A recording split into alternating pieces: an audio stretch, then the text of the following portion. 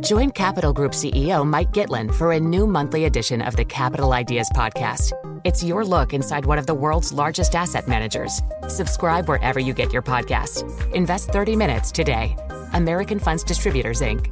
You know success when you see it. Or you think you do. The people in the spotlight.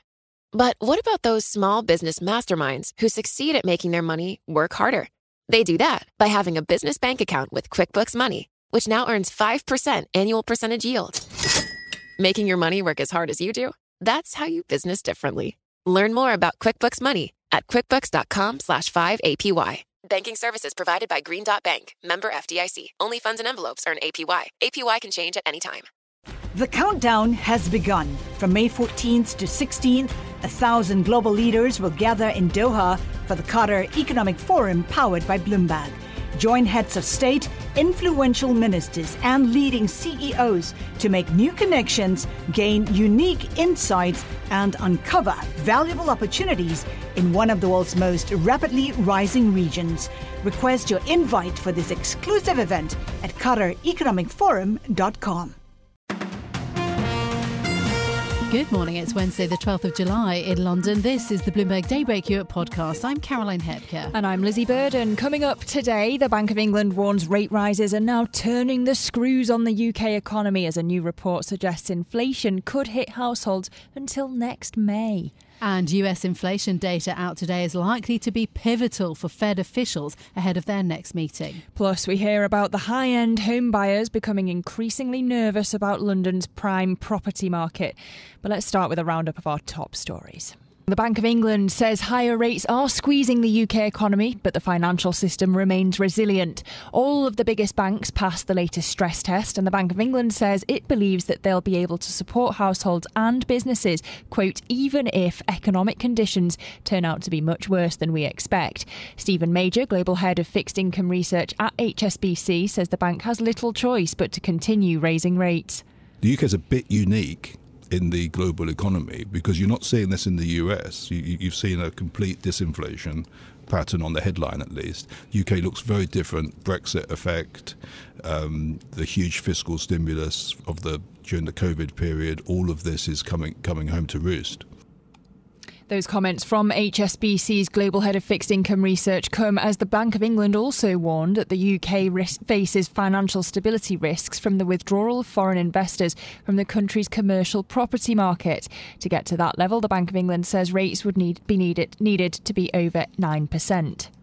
Now, the average UK household will be £2,300 worse off by the time inflation eases in May next year. That's according to a report by Grant Thornton and Retail Economics, who say the financial squeeze will wipe £65 billion off household spending power. The Prime Minister, Rishi Sunak, insists that getting inflation down remains his top priority. The UK is not alone in experiencing a rise in interest rates, very similar in America, Australia, Canada, New Zealand, for example. The crucial thing that we have to do is bring inflation down. That's how we're going to ease the burden on families. That's how we're going to stop the increase in interest rates. And that's why my first priority is to halve inflation. Now, of course, that is proving to be more persistent than people thought. Speaking to reporters at the NATO summit, Sunak also said that the fight against price rises trumps the needs for tax cuts. The comments echo those of Chancellor Jeremy Hunt over the weekend. However, the stance risks alienating members of his own political party who are unhappy that a Conservative government has taken the tax burden in Britain to a 70-year high. And NATO has moved forward with plans to enlarge its defence alliance during a meeting in the Lithuanian capital Vilnius. The group firmed up the prospects for Ukraine's future membership and secured a breakthrough deal with Sweden that will complete its expansion northwards. Speaking to Bloomberg's Maria Tadeo at the gathering, the UK Foreign Secretary James Cleverly made clear that he feels it's Moscow's actions that have forced NATO to take action. My message to Russia is remove your troops now. Russia is the aggressor. Russia sent its troops into Ukraine. Russian missiles are targeting civilian infrastructure, civilian centres. Russia has been the one that has escalated throughout this. And you can listen to Maria Tadeo's full conversation with the UK Foreign Secretary James Cleverly on the Bloomberg Talks podcast. All your best interviews in one place. Now, US inflation data out today is likely to be pivotal for Fed officials. The consensus estimate sees headline inflation falling sharply from 4 to 3.1%. Bloomberg Economics expects headline and core CPI to be subdued. Meanwhile, JP Morgan's analysts think that there's a good chance that it comes in cooler than expected.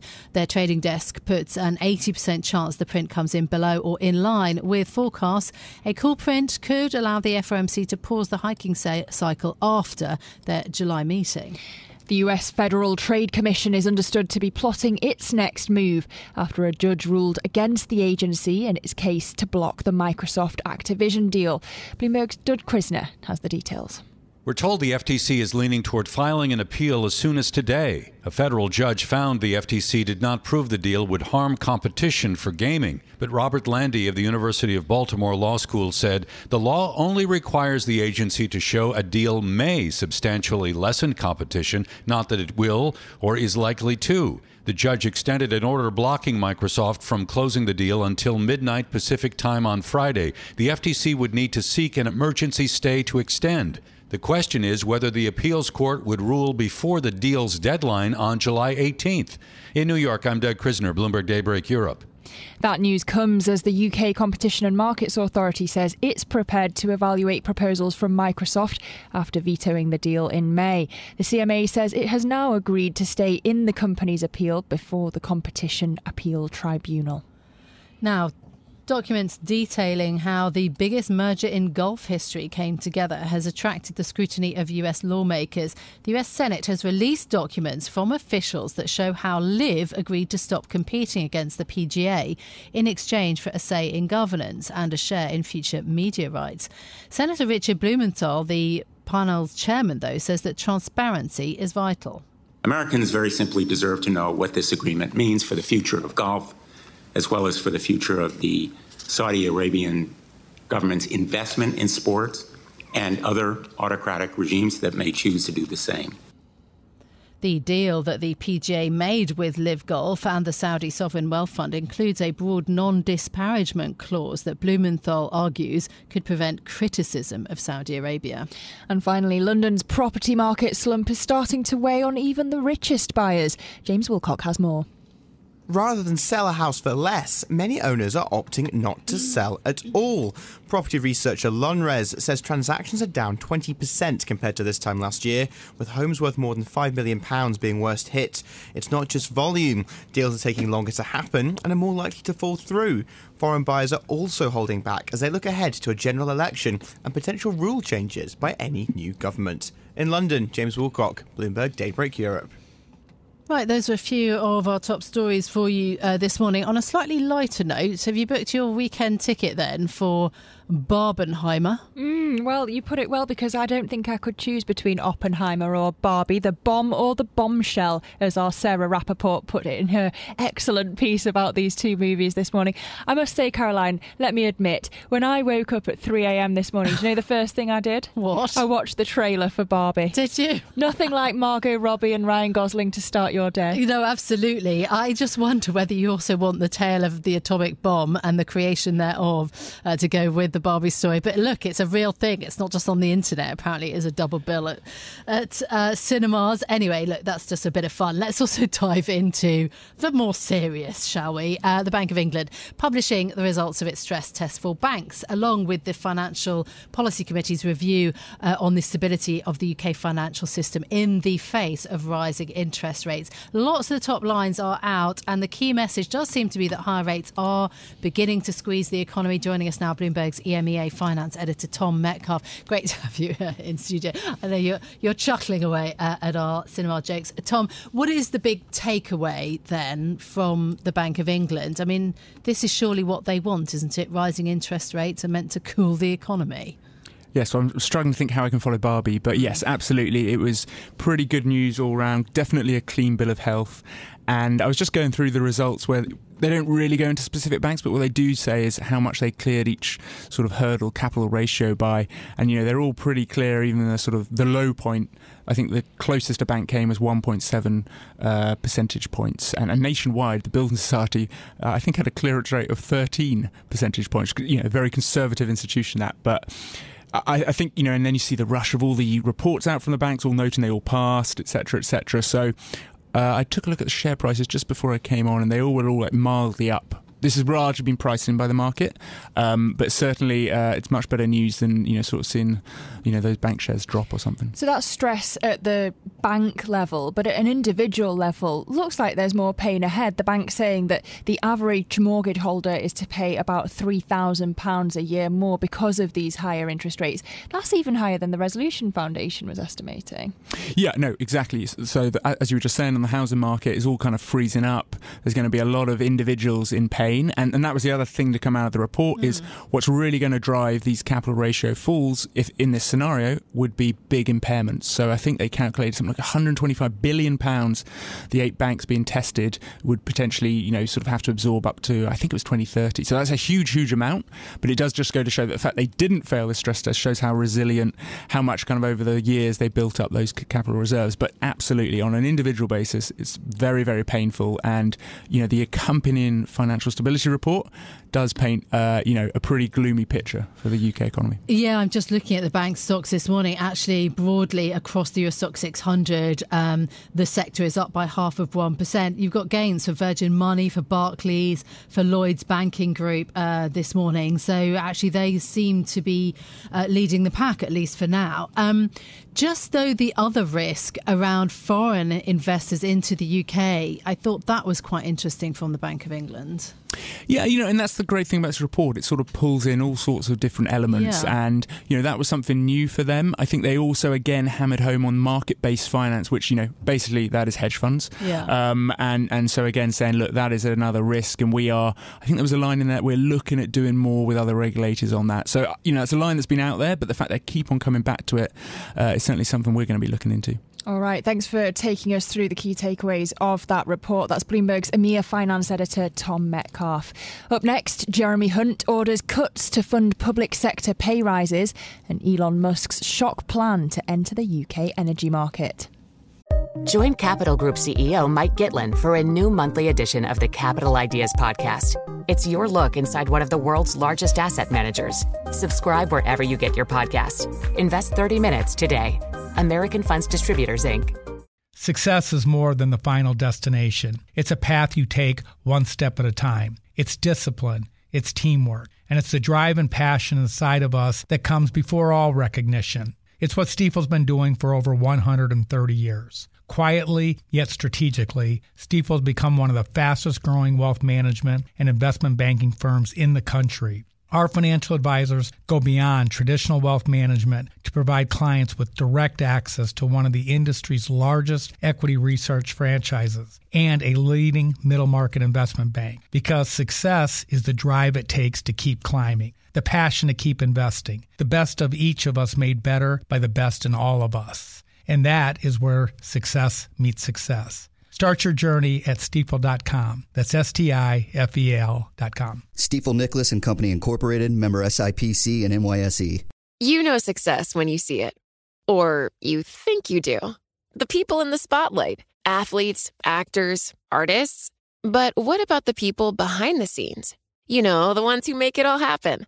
The lighting engineers, the sideline photographers, the caterers. They're small business masterminds. And if there's one thing they have in common, it's making their money work harder. That's why they have a business bank account with QuickBooks Money, where they are now earning a generous 5% annual percentage yield. Yes, 5% APY. Making your money work as hard as you do? That's how you business differently. Learn more about QuickBooks Money at QuickBooks.com/5APY. Banking services provided by Green Dot Bank, member FDIC. Only funds and envelopes earn APY. APY can change at any time. Now, the paper review on Bloomberg Daybreak Europe. The news you need to know from today's papers. Joining us this morning, Bloomberg's Leanne Gerrans. The Financial Times, Leanne, has Jeremy Hunt orders ministers to find £2 billion of savings for public sector pay rises. Do we actually know how much the government is going to increase pay by? Well, we don't know yet, Caroline, but remember the government is proposing a 3.5% pay rise for public sector workers, but the independent pay review bodies are recommending public sector awards of around 6% for 2023 and 2024. That's the figures we know at the moment, and this is why the Chancellor is asking ministers to find billions of pounds of savings to fund public sector pay rises, basically to plug the gap that we are seeing emerge. And Hunt has made it clear that he will not borrow any more money to fund pay rises for police officers, teachers, nurses and other public sector for other public sector workers. But Caroline, Rishi Sunak, I don't want to call him Rishi Hunt, I made up a whole new name there. But Jeremy Hunt and Rishi Sunak are expected to agree on a strategy. The reality is we don't know when, but we do know that they're getting together on Thursday when the Prime Minister is back in the country. Yeah. And they're going to weigh if a 6% pay rise is reasonable at the moment with high inflation. Yeah, this is the real question. Are they going to sweep aside the independent pay review bodies and say, look, times are too tough and we can't possibly pay this to nurses and teachers? That's surely... And they've hidden behind the pay bodies' evaluations previously when they haven't wanted to give pay quote rises. The independence of those pay review bodies and that they are central to the decision making. I also think maybe they would be scared to go against it in many ways, as the Financial Times does highlight, that this could heighten even things further. We've seen public sector workers' tension so high, a lot of them going on strike. We've had a wave of industrial action here in the UK. But indeed, the number of working days lost to strike action actually down in the latest data, so an encouraging sign for the Chancellor. Meanwhile, The Guardian says financial firms must boost protections against AI scams. That's according to the UK regulator, or that it's going to warn later on today.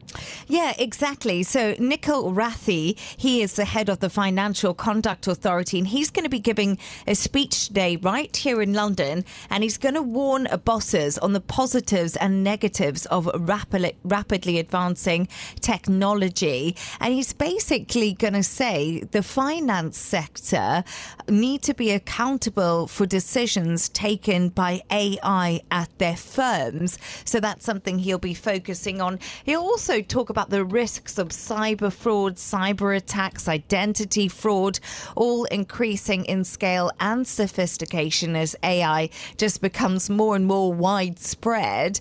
Today's speech by Rathi will outline the benefits for the financial sector in improving financial models, but will also warn that the tech will increase risks for financial firms in particular. So a warning about AI. We do know Rishi Sunak hoping to make the UK Centre for Regulation of AI, but there we are, a warning on both sides about the rapidly advancing tech. Yeah. Then this last story in the Telegraph headline: Elon Musk's Tesla poised to launch British household electricity supplier. Yeah, I know, Caroline, but let me get into the details. So Elon Musk is about to gate crash Britain's energy market by selling electricity to households. But this has all been revealed in a job listing. I think this is pretty nifty journalism by the Telegraph, to be honest. So the job listing says Tesla is making plans to register as an electricity provider with the industry regulator and launch a retail electricity product here in the UK. Now, the service, according to the newspaper, will be available to owners of the company's Powerwall home battery, and Tesla will sell electricity to households and buy back stored energy at a time of peak demands. Of course, all relates to the fact that he's got electric cars. They're becoming more and more common to see on the roads, so we need more and more power points. But this is not the first time Tesla's flirted with our energy market. So they were actually involved with Octopus Energy back in 2020. So let's see how this one goes. This is Bloomberg Daybreak Europe, your morning brief on the stories making news from London to Wall Street and beyond. Look for us on your podcast feed every morning on Apple, Spotify and anywhere else you get your podcasts. You can also listen live each morning on London DAB Radio, the Bloomberg Business app and Bloomberg.com. Our flagship New York station is also available on your Amazon Alexa devices. Just say, Alexa, play Bloomberg 1130. I'm Caroline Hepker. And I'm Lizzie Burden. Join us again tomorrow morning for all the news you need to start your day right here on Bloomberg Daybreak Europe.